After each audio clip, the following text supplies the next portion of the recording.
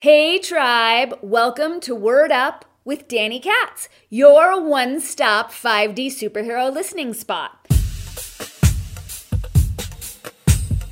Now, here at Word Up, we host a number of different podcast series, including Words Are Matter, Planetary Service Announcements, Witchy Life Hacks, The Conscious Awesome Show with my amazing co-host, Justin Polgar. It's where we play Spot the Propaganda together, and it's where we have high vibe, deep diving conversations with amazing humans. So be sure to hit that subscribe button and stay tuned for this week's episode.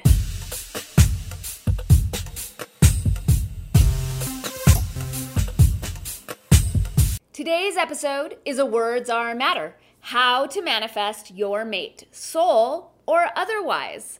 This episode was originally recorded as a video. In case you're wondering what that whirring is in the background, it's my laptop.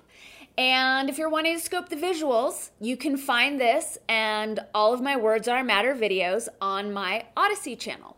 As well as you are wanting to step up your manifestation game, to level up your whole life in terms of what you're willing to call in terms of dreaming biggest, in terms of expanding your visions for your life and your capacity to receive and to realize those visions, then I encourage you to do some coaching with me. I offer a variety of different coaching packages. You can find all the information on my website, and working one-on-one with a coach is a great way to quantum leap your life, especially when that coach is me.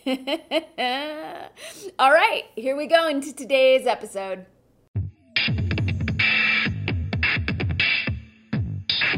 Greetings, Words Are Matter followers.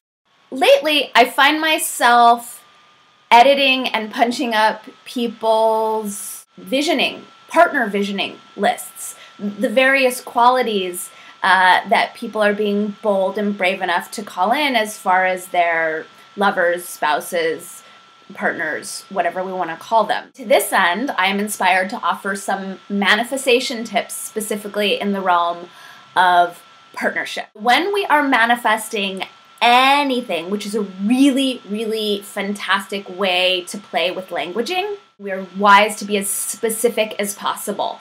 Whenever we're vague and we give the universe space to fill in the blanks that we haven't filled in, we're setting ourselves up for some amazing X Factor surprises, and as well some things that we might not actually want to be calling in. So as long as we're going through the effort of custom crafting our next lover, partner, spouse, soulmate, twin flame, what have you, why not do it well, do it right, do it efficiently, and craft what we really want? So I am going to refer to notes from a languaging session I did yesterday with someone who was calling in her partner. So one of the things that she said is he is available. He is available for what? He is available for every hooker in the city. He is available to all of my best girlfriends in sexual ways.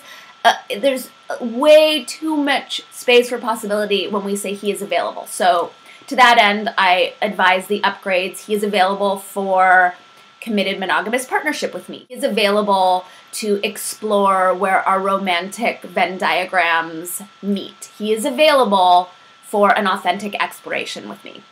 Being clear what he is available for. He is available for an emotionally mature, conscious relationship. Whatever it is for you.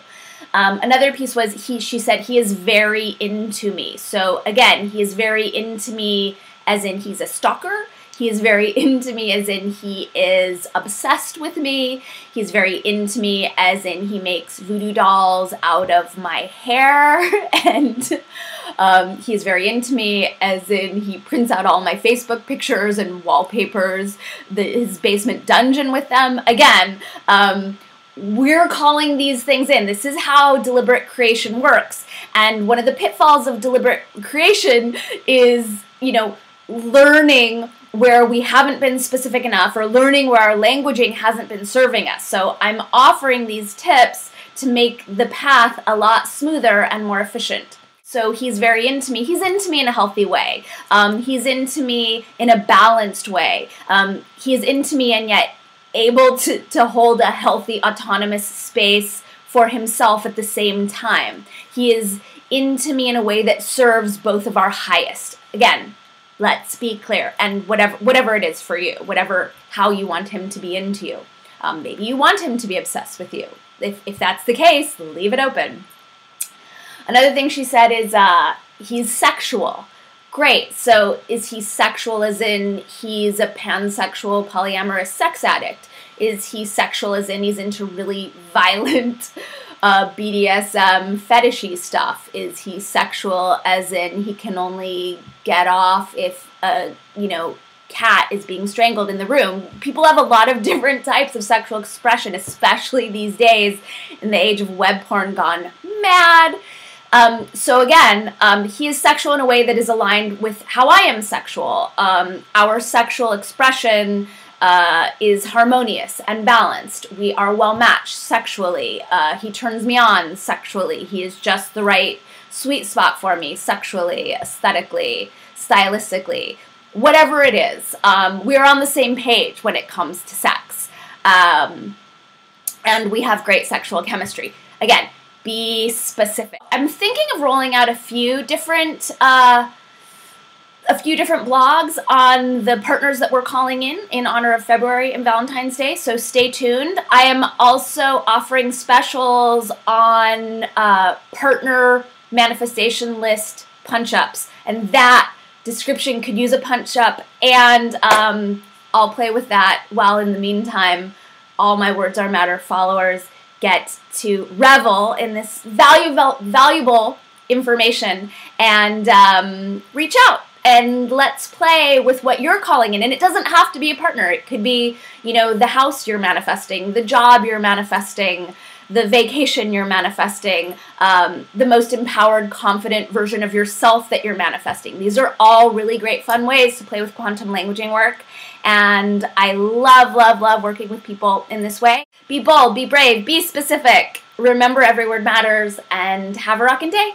Mwah!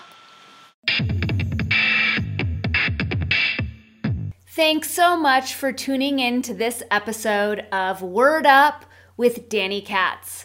Be sure to give it a like, to share it with your nearest and dearest, and remember to subscribe to the channel so that you don't miss a single episode of your very favorite podcast, Word Up with Danny Katz. We'll see you soon, tribe.